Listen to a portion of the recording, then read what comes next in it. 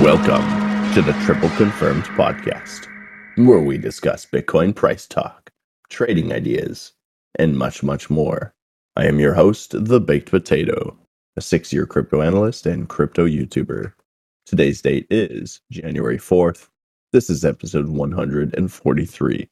Wow, a wacky, wonderful Wednesday as always, my friends. Hopefully you guys are having a great day today. Bitcoin and ETH. Looking at continuation from what we talked about on Monday's session, things are starting to ramp up, looking a little bit more bullish in the medium term, short-term macro, short terms, and we're essentially looking at continuation throughout the rest of this week.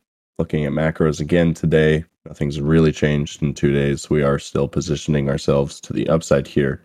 Green dot, still holding on Ethereum, the money flow, the wolf pack, both pointing up on both ETH and BTC, and working to build our way through these key levels of resistance.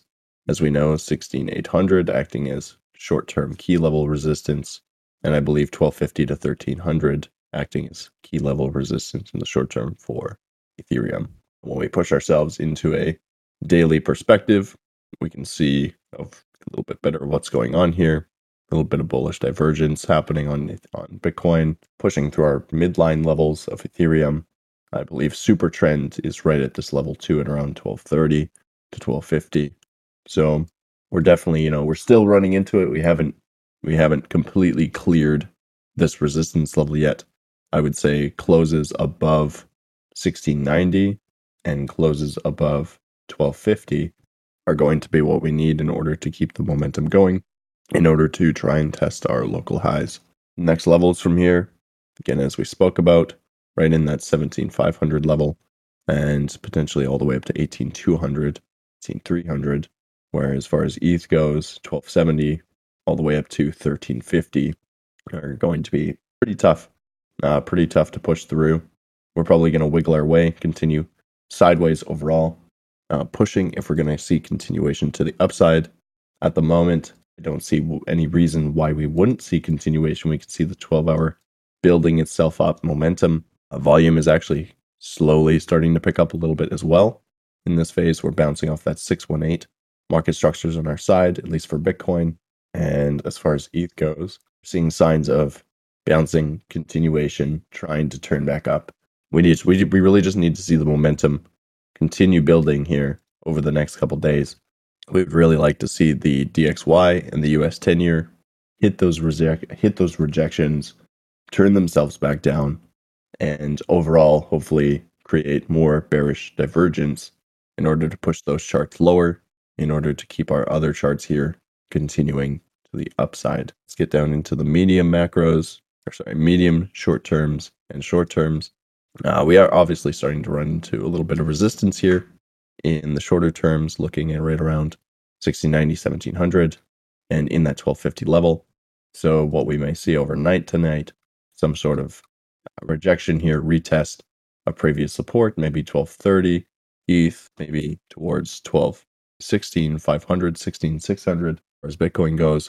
But as long as we continue getting higher lows overall, we don't break ourselves down, we don't reverse these medium terms and short-term macros, daily still looks like it wants to TC up in the next 2.5 hours, pretty much across both indicators here.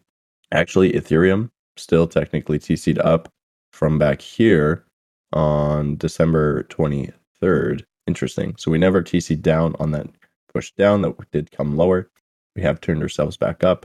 We're waiting for the reconfirmation, which would be the Wolfpack essentially closing back. I believe today's candle would make that happen. So yeah, reconfirmation, full confirmation coming on Bitcoin though, if we do close it today, and we'll have to see how she goes from there. I am, again, expecting more continuation to the upside throughout the rest of the week, unless anything comes out of the blue, bad news, whatever that may be. Overall, looking for that continuation. When we're looking at our DXY and our US 10-year, you can see a very clear daily hidden bearish divergence going on here across all indicators.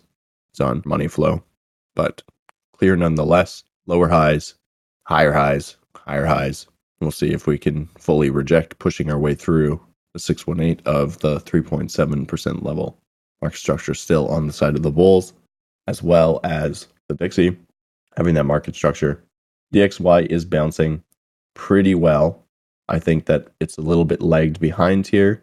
Potentially, we're still looking at some sort of push towards that 1.106, maybe 107 level before seeing its hidden bearish divergence rejection off of the major resistances that we have up here, and basically playing out the same thing that we're seeing already on the US 10-year. That's kind of my expectation here. If we do continue bouncing, it's only going to pop about 2%, maybe 3%, and then start to wiggle its way back down. It may see some sort of early rejection because we've already got the pattern played out here where things just completely turn on their head. We don't end up playing out the bullish divergence. Maybe we invalidate it in the medium short terms. We'll have to keep our eye on DXY over the next couple of days to see what comes out of that. As far as the S&P goes, how are we looking here? Well, we are continuing to try and turn up. There is a bit of hidden bullish divergence on this low. The money flow is still pointing down. We would need the momentum to start to turn back up. It seems like, again, it's lagging behind what Bitcoin is trying to do. But overall, I mean, as long as money flow can turn up, that'll be our final thing here. We're trying right now. We're at a very clear, concise key level support, and we are rounding off the bottom, but we need to see that momentum turn itself back up. Otherwise, we'll try and push lower here. We may still end up diving for 3750 or even 3680, as again we spoke about in previous episodes. As far as it goes right now, short terms, yeah, not really giving us too much to go on here. Chop sideways continues to reject and hold support at the same time. So nothing too new going on here to give us more information. We are closed at the moment already as of 30 minutes ago, so we won't be able to see what goes on there until tomorrow. Overall, again, trying to bounce though, trying to find that support, and it makes more sense to me. Test into that 4,000 level before anything else. Even if we are going to take another step down, we're probably going to go up there, find rejection, turn things around in the rest of the markets, and turn around from there. What are we looking at here? We had TOTAL3, my good old friend TOTAL3. Over the course of the week, we fell about 10 to 12 billion. We've since recovered all that back at the 300 billion key level resistance mark now. What's key level support? We definitely need to flip this level back into support if we're going to have any chance of continuing to see any type of altcoin rally alongside with Bitcoin. If that's the plan moving forward, yeah, we definitely need to see maybe up to 308, maybe come back to 300, hold as support next time. We can see that our market structure levels, we are topped out in this 4 hour. We've played out the entirety of holding bullish market structure all the way to the top fib. We may see some sort of soft rejection here where we tap down into the 6-1 or even the 382 rather at 296, hold support, build a higher low, and then push through. That would give market structures enough time to restructure themselves in a more bullish format. And as we can see, as far as 12-hour goes, we've still got lots of room to the upside here towards 320 billion. We are coming to that 618 resistance though. So it makes sense that we would soft reject here, come back down to maybe the 4 hour 382, right around 296, hold support, and push our way through that key level resistance being the 618 and the trend support / resistance. It makes sense. Again, daily's on our side here, looking quite strong with stacked up bullish divergences in those medium macros, and I believe as well as our macro. Overall, as far as TOTAL3 is gone, we haven't actually broken through this level. We've tapped below it many a times, which is all good. This would be the third tap through, so we need to be conscious of that. But the fact that we didn't automatically crash through it says a lot. Essentially, that we are potentially continuing to hold the fact that we have divergences going on here with our wolf pack. Yeah, overall, this level has only acted as support all the way back up into 21. Even when we came up to it as resistance the first time, we only soft rejected and then smashed our way through. So are we potentially seeing something along the same lines? It's very possible. very, very possible. As far as this goes, I mean, the overall of it, we can see divergence coming here within our money flow, within our liberator, within our wolf pack. It's all on this medium term macro bottom. And we should be just continuing to look for support here and bounces. If we can wiggle our way all the way back up into the 350 to $366 billion level, not get hard rejected, and continue through, there is there's not a whole heck of a lot of resistance above these levels. Once we get into the middle, into the meat and potatoes of this, we could be pushing ourselves all the way back up into $500 billion territory. That's almost 100% rise in the altcoin space without touching ETH or BTC. So I'm definitely keeping my eye on just everything in general right now, looking for those signs of what's going on. Coinbase stock has bounced from when we talked about it at 33, 34. We're seeing some bullish signs in the medium term here, seeing some bullish signs in the medium term, short term macro here. And overall, we're looking quite good. It's at the lowest point it's been in the whole chart that we can see, which is really only 2 years. But we started up here at 300. We're down about 90 something percent, as we've spoken about with other altcoins before. That 90 to 95% seems to be that Goldie zone of buying opportunity. At least that's what we've seen in the past cycles. When altcoins are down 90 to 95%, they're usually a stringent buying opportunity. Oh, Janice thinks the Dogecoin market cap is bigger than Coinbase's. I wouldn't be surprised if it was. I really wouldn't be. What Dogecoin has achieved and what it's done the last couple of years, yeah, I wouldn't be that surprised. The only reason I highlighted this asset in general is because obviously Cathie Wood and ARK Investment just went and bought a metric shit ton of this stuff. And if you don't see Coinbase going anywhere over the next 10 years, they are one of the largest exchanges as far as the traditional means of buying Bitcoin goes. Yeah, we'll have to see. It looks pretty juicy right now. Obviously, once we're through resistances, even better. Once the price is back above $50, I'll feel very, very comfortable with this bad boy. Is there anything else that we can talk about briefly? We've really only seen popping price action in the medium to shorter terms. Obviously, last night, Ethereum and Bitcoin both had a bit of juice shoved into the tank. I think that's probably how we're going to see the next, maybe even couple weeks, continue to play out little short bursts of energy. They're trying not to hit all the alerts, hit all the alarms. So if that's the game that the whales and the smart money's playing at, that's what they're going to do. They're going to inject, a decent amount here and there. They're not going to try to inject too much to, again, flag off all the small time guys who are looking for these, explosive moves, and they're going to just throw their money at it as quickly as possible. They're going to take it nice and slow because they have the patience and the time to do so. They know where their goals are. They know what the outcome of those goals could be. And they'll just keep slowly pushing it in that direction. They don't think the same way as the average person, right? They're not like, I'm trying to make money for next week to take my family out to eat. No, they're making money so that the company in 5 years has a portfolio, 100 to 200 times better than they had at the time. As long as they don't go bust, right? They will. That's their mission. They will just continue to build themselves in one direction. They don't think about the losses. They don't think about what the repercussions would be, because it's not personal repercussions for them. It's repercussions for their companies. P.O., I don't know how you're feeling, man, but would you like to touch base on what we were talking about before the meeting, just with economic overlook, what you heard from the Fed today? I think people would be interested in that. Yeah, for sure. I think I can certainly cover a couple of points today, maybe follow up with some more detail on Friday or Monday session, but just some kind of policy notes from the Fed today kind of laid out the line for next year that, they don't see themselves cutting interest rates. which is kind of a dovish signal that maybe they're towards the end of the tightening stage, and setting a nice expectation so that the market can't really kind of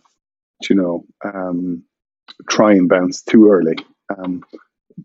This is certainly correlated with like unemployment stats, which fell below expectations, which is a good thing in respect to where the Fed is trying to get to before they make the next decision.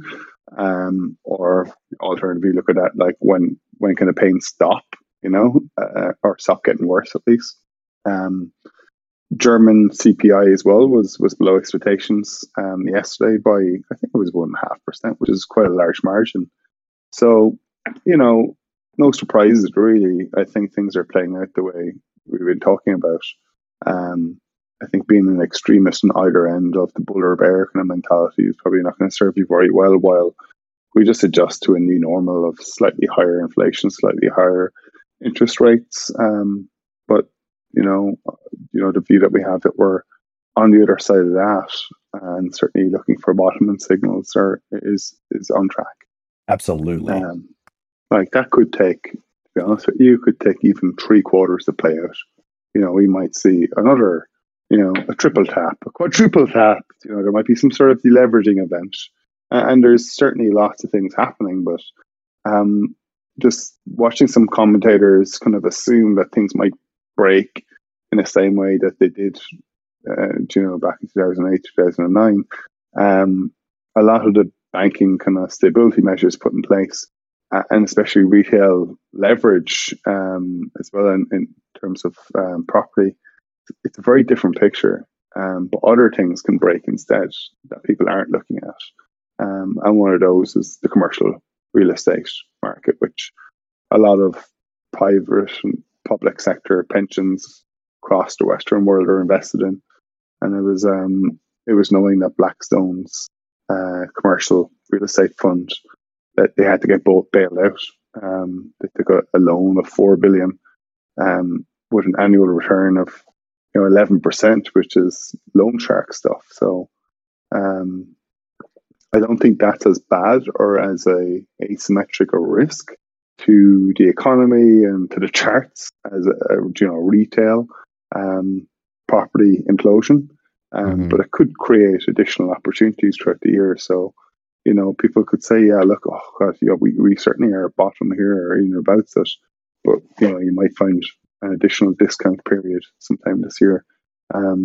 Should certain things just kind of blow up because they're input assumptions that things would be like the last decade, low interest rates, like zero interest rates, to be honest with you. Their businesses or strategies just may not cope with the new reality of, in my view, a normal world, 2 to 4% inflation, 2 to 4% interest rates. Honestly, the last 5 years, just completely bizarre. No inflation, no interest rates.